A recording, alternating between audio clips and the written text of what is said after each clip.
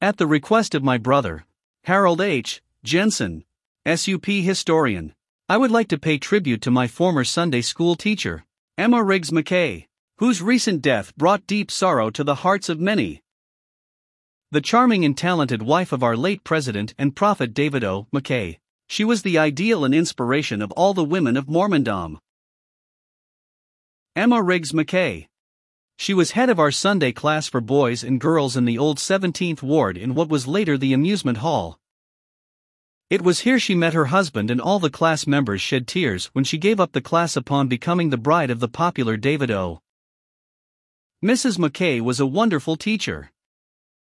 She dramatized many of her lessons, since visual aids, as we have them now, were unknown. She was not only lovely to look upon in her immaculate dress, but her constant smile and graciousness set an example for all of us girls.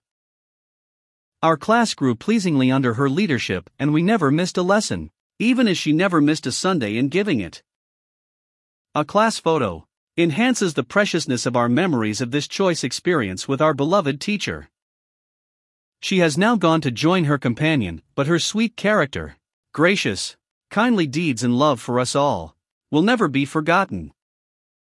Eva Jensen Olson, age 82, Church Historian's Office. This article originally appeared in the Jan/February 1971 issue of Pioneer magazine.